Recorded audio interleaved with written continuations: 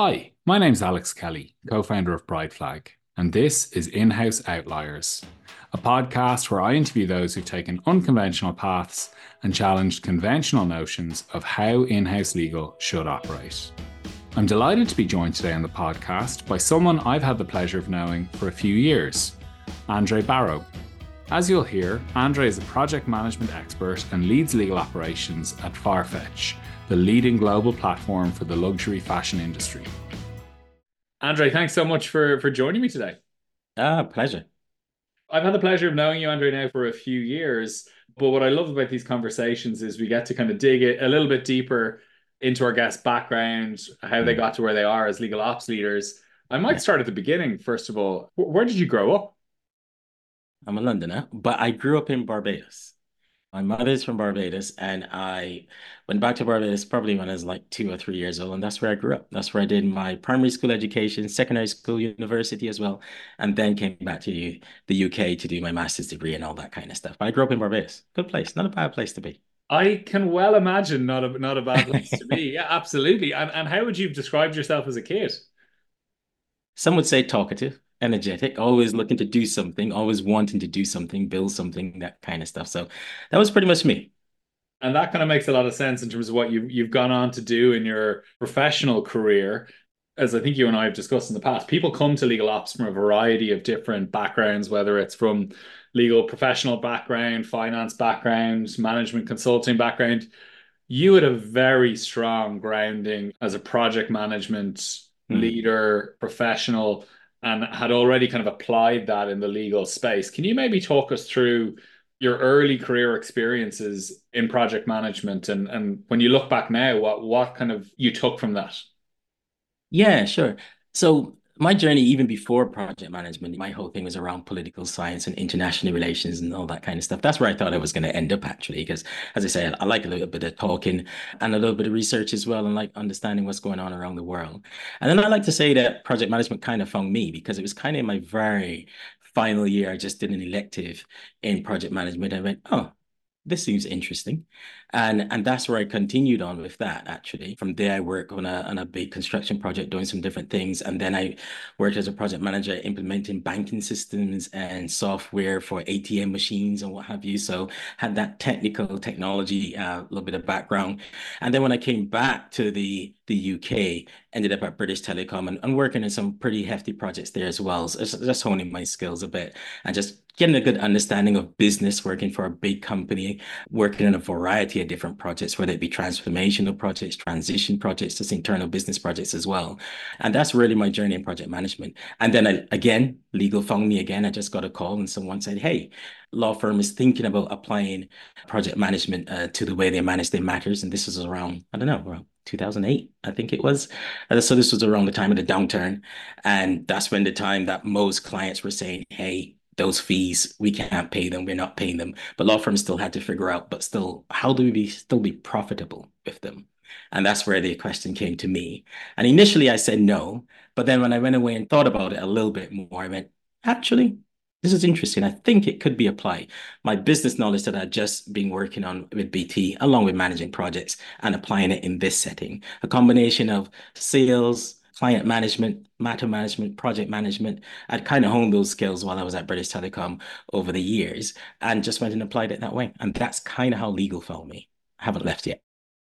It's amazing because it's something I always say to kind of people on my team in terms of a skill set that I think every business professional can benefit from honing is their project management skills.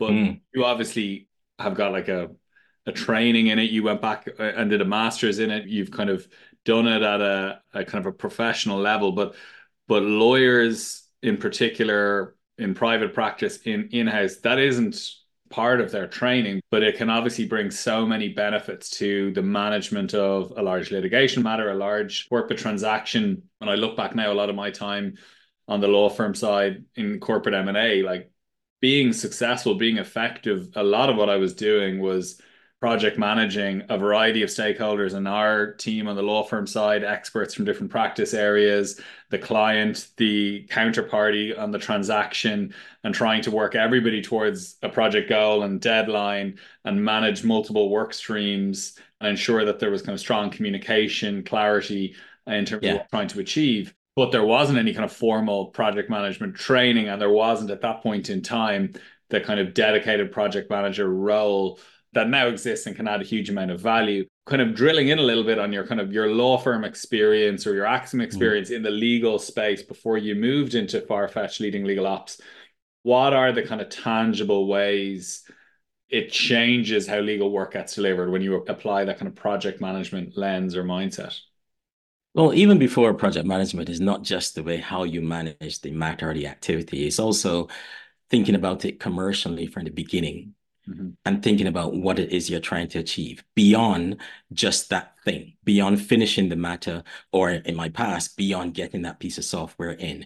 It's about what's the commercial reason for doing it. And I think once you approach it that way initially, that helps you get the buy-in from different stakeholders. And in the legal space, I think there was always a case of, hey, yes, we're lawyers, but we know how to manage these things. And I think what I was able to do is to kind of bring that commercial acumen, whether it be thinking about PEP or whether it be thinking about, gross margin and all that kind of stuff as well. And I brought and link it into those things and saying, what are we trying to achieve here? And then what's the best way to go about it? And then I think that's when I started to get some buy-in. Yes, there was a little bit of pushback, more so in private practice than I would say even in my Axiom days, because, every partner is managing their own domain, so to speak. This is how we've done it for such a long time. We know what we're doing. Our clients will pay, all that kind of stuff. You kind of get that pushback on. But I think once I started to prove that no, even in this space, once we understand what it is we're trying to achieve, even with, say, clients asking for lower rates or asking us to do it better, or even asking it to be a bit gold plated or not, understanding what it is we're trying to achieve. And I guess if you want to put it in project management speak, making sure you got your scope and what have you sorted out, making sure that you understand the business reason for doing it, a strong business case and what have you. If you want to put it in that parlance, it's kind of that. Then I think the ground became a little bit easier to work. I couldn't agree more, having had that kind of experience on the law firm side early in my career. Kind of, I can appreciate it can be difficult to drive change in that environment, particularly with Mm, experienced equity partners who have been successful doing things a certain way for a long time. yeah. We're coming up on the kind of 10-year anniversary on Bright Flag this year, and for Ian and myself starting Bright Flag, it became apparent to us pretty quickly that the kind of catalyst for innovation and legal service delivery, like the kind of origin of that or the kind of real driver for that, much of it was coming from the corporate legal department and from their impetus to be getting services delivered more Mm, efficiently, more cost effectively, the right resource doing the right type of work for the right cost. And that was where we would focus our energies in building Bright Flag as a platform to help them achieve those objectives in managing spend, managing matters and costs, and having greater insight into that. I'm yeah. interested from your perspective, was that kind of part of the draw in terms of why you took on the role leading legal operations at FARFETCH, that you could have a kind of impact on the corporate side in kind of driving innovation and legal service delivery? In a sense, yes. But then I think the added thing for me, I talked about earlier a little bit, that whole commercial view. And I think one of the passions that I have is changing the view of how legal is viewed. And very often, even an in-house perspective, legal could be viewed as, a place of cost, a cost center, a little bit, as some people might say, the place where dreams go to die because we're always questioning things, because we're always asking questions and seemingly pushing back all the time, which is not necessarily the case. And there's a real passion for me to change that view and to change the view to one of the fact that no, legal actually is contributing to the bottom line. And I think that's one of the things that really drove me to go in-house and look at legal operations, because I think there's a real opportunity there for legal operations to help legal professionals change that perception of what legal can deliver into a company. And do you find in a kind of innovator in the kind of fashion industry as Farfetch is, that the culture of the organization makes it easier in terms of there is a greater degree of innovation and focus on doing things in new and better ways than you might have in a different industry in terms of that perception of legal and the role legal can play in enabling the business rather than, as you say, just being perceived as a cost center? I'm not sure about other industries, but I can say with Farfetch, it's been great to have innovative minded lawyers. And it might be the fact that we are a very innovative company. And so the team is one that's always looking forward, looking at how we can do things different, how we can do things better. So I haven't had that much resistance as far as doing things slightly different. So that's been great. What then were your kind of immediate areas of focus when you joined the company? You kind of orientated yourself in terms of where this kind of obviously Farfetch is this relatively young company. I imagine you were joining the legal team at an early stage in its maturity. What Mm. were the kind of immediate priorities you identified in taking on the role? Yeah, so at the time when I joined, yes, we were kind of at the early phase, but we were growing rapidly. And sometimes when you're growing rapidly, you don't necessarily have the time or the bandwidth, or you probably didn't even think about some of the things that you should put in place foundationally to ensure that as you grow, that that all the necessary systems and structures around. So one of the things that I looked at straight away was looking at costs and how we understand that. Not necessarily from the fact that we were spending too much or getting a hold of it or what have you. I mean, that was part of it. But just so that my team understood costs, how we were spending, where was it going, who we were spending it with, what were we spending it on, were the things that were coming in that perhaps we shouldn't have been, that kind of stuff. So that's one of the areas that I looked at almost straight away. And as you say, that it may not be the immediate focus of the business when you're in that hyper growth. You need to just enable that and leveraging outside counsel or hiring Exactly. additional team members. A few years into that journey now, where do you feel you are in kind of having visibility and control over your costs and kind of data to inform decisions for the legal team and yourself? For me, things can always be better. That's the way how I look at things. I would say we're about 70% to where I would want it to be. Part of that's because, the team has been great, really open to suggestions, to ideas, to look for me doing things slightly different, just shining a light on different things and asking questions, speaking to our vendors and what have you. Because it's an all-round approach to it, not just saying, hey, let's stop spending on this and stop spending that. It's working with vendors, it's working with the teams, it's understanding the strategy of the company, so we know that we're spending it in the right things that's going to drive that continued innovation and commercial decisions that the company is making as well. So it's linking those things together, strategy as well as the direction of where we're going. So at the moment, yeah, I would say 65, 70% there. That's great progress in a short period of time, Andre. And do you find yourself kind of encouraging your law firms or mandating your law firms to kind of adopt the project management approach in how they're working with you on certain matters in your expectations of them and how they're delivering services? The law firms have come a long way since I first joined them. So most law firms have, legal project managers and what have you. So they have some kind of structure in the way how they approach, especially the bigger matters, whether it be a corporate matter or a big litigation or a big commercial matter, what have you. So they already have some kind of structure there. It's just about making sure it's tailored to what I need Mhm. so that I can best help my team and therefore they can manage up into the organization as well to show the commercial awareness that the legal team is applying to managing some of our larger matters. So working with vendors and what's not, I think is pretty good.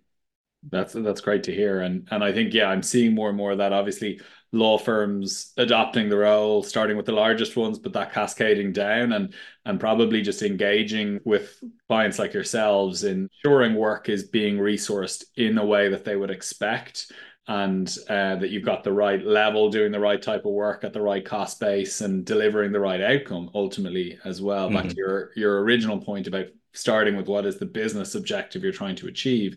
And I'm curious, what's next for yourself and the team in terms of your immediate priorities?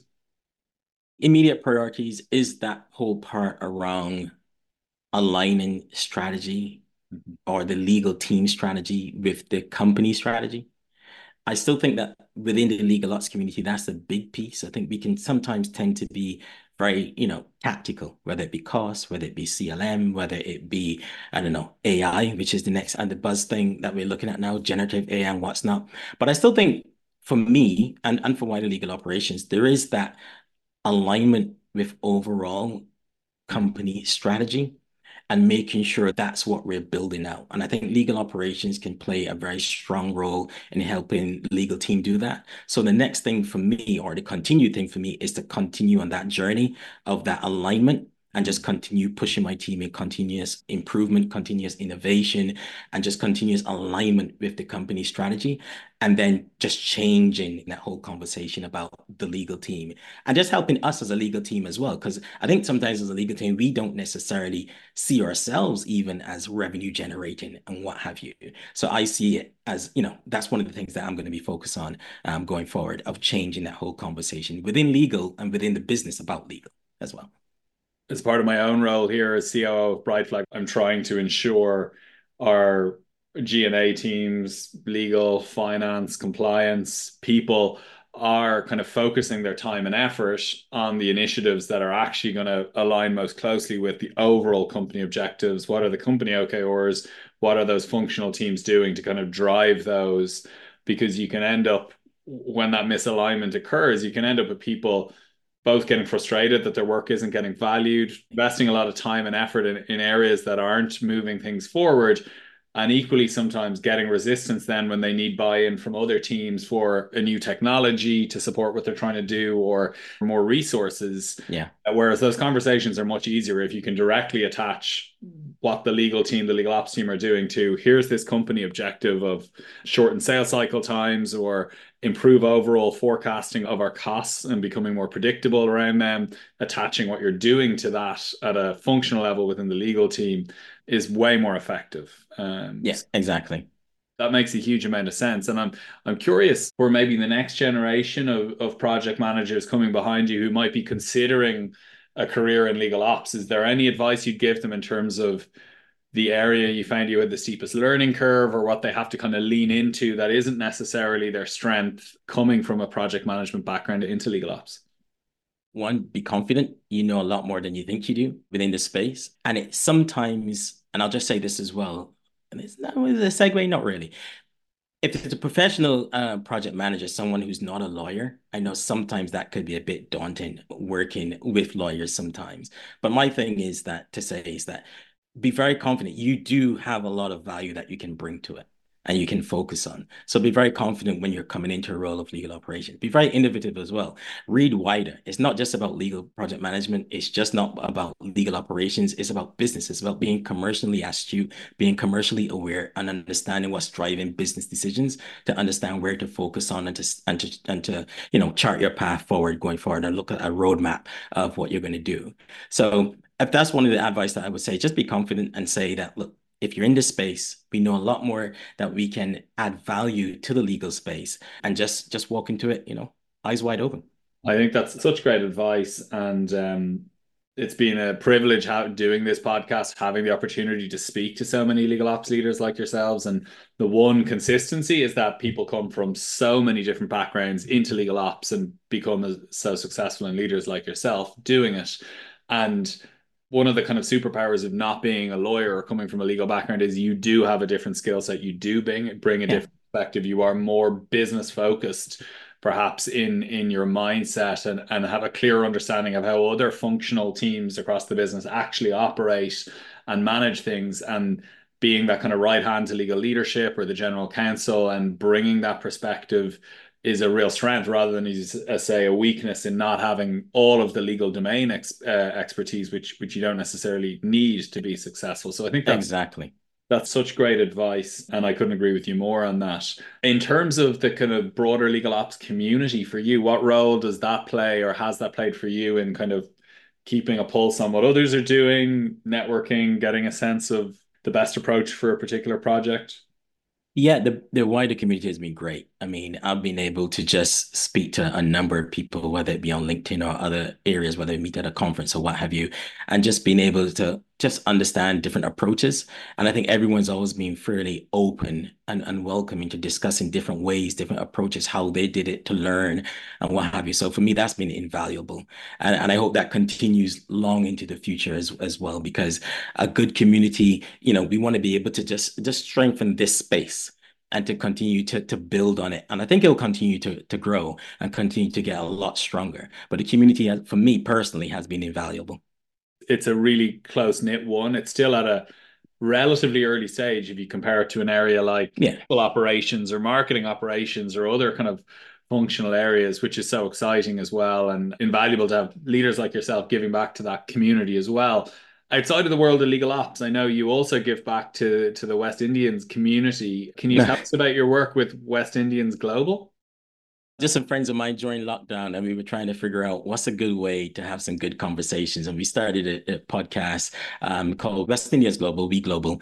And we started a podcast called The Living Room. And it was just us going around the Caribbean, talking to different people about what was happening during lockdown. But then that kind of mushroomed a little bit, and it just turned into a whole bunch of conversations around Caribbean life, looking at people who've left the Caribbean, where they've gone to.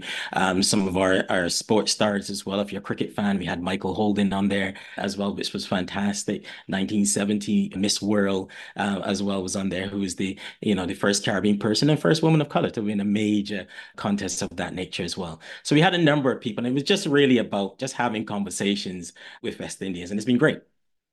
That's fantastic, I Andrea. did tell you at the beginning I was known as talkative, so that fell straight that fell Well, straight into me. yeah, like myself, it's a podcast is a good forum for talkative, chatty people like us, and I imagine that's a wonderful way to connect with the community, Yeah. build new friendships, and share that. And it's amazing how COVID was a kind of a catalyst for a lot of these things, and bringing in that greater sense of connection. And wonderful to hear that it's kind of gone from strength to strength and grown from there. And then final question for me, Andre, what do you Yeah. enjoy doing outside of podcasting, legal ops? What do you enjoy doing in your spare time? Oh, fair enough. My daughters and both pretty musical, so I like to do a lot of that as well. Generally reading, walking. I do a lot of running. Also, I've taken up running a few years ago, so I'm still doing that. I've kept that up, and that's the kind of stuff I like to do. As I say, anything that's gonna help me keep moving and keep moving forward. That's the kind of stuff I like to do. That's impressive. I can't imagine there's a huge amount of time between work, your podcasting, the kids, and yeah, running. Late night running. I love running in the winter, so you'll catch me on the road at like 8 o'clock in the middle of the winter. I went running the other day. It was like -2, and I went for a Okay. 5K. So That's it. Yeah, I'm the opposite end of the day. I find running great as well for clearing the head, but I early morning I don't have the discipline. oh If I leave it to the end of the day, it doesn't happen. So I was out at 8 o'clock in the morning on Sunday. It was equally cold, but yeah. 8 a.m. But yeah, I it's tried early mornings, but for whatever reason, I just can't seem to do it. I don't know why. I just what too whatever lethargic in the early in whatever the works for morning. you. Well, maybe yeah, we have our girls are 3 and 4, so we're tend to be up a few hours at that stage anyway. So That's true. hard. That's true. Yeah, well, Andre, thank you so much for joining us as ever. It's been great. It's So been much great. fun catching up. I think it was Clock Las Vegas, I think was the last time we got to catch up in That was the person. last time we catch up. Yeah, that's right. Yeah, and look forward to seeing you hopefully again in person soon. But really enjoyed the conversation. Me too. Thanks for having me. It's been great being here. I'm Alex Kelly, host of the In-House Outliers podcast. This podcast is brought to you by Brightflag, an AI-powered e-billing and matter management platform where corporate legal departments gain visibility into operations, maximize productivity, and engage with outside counsel strategically.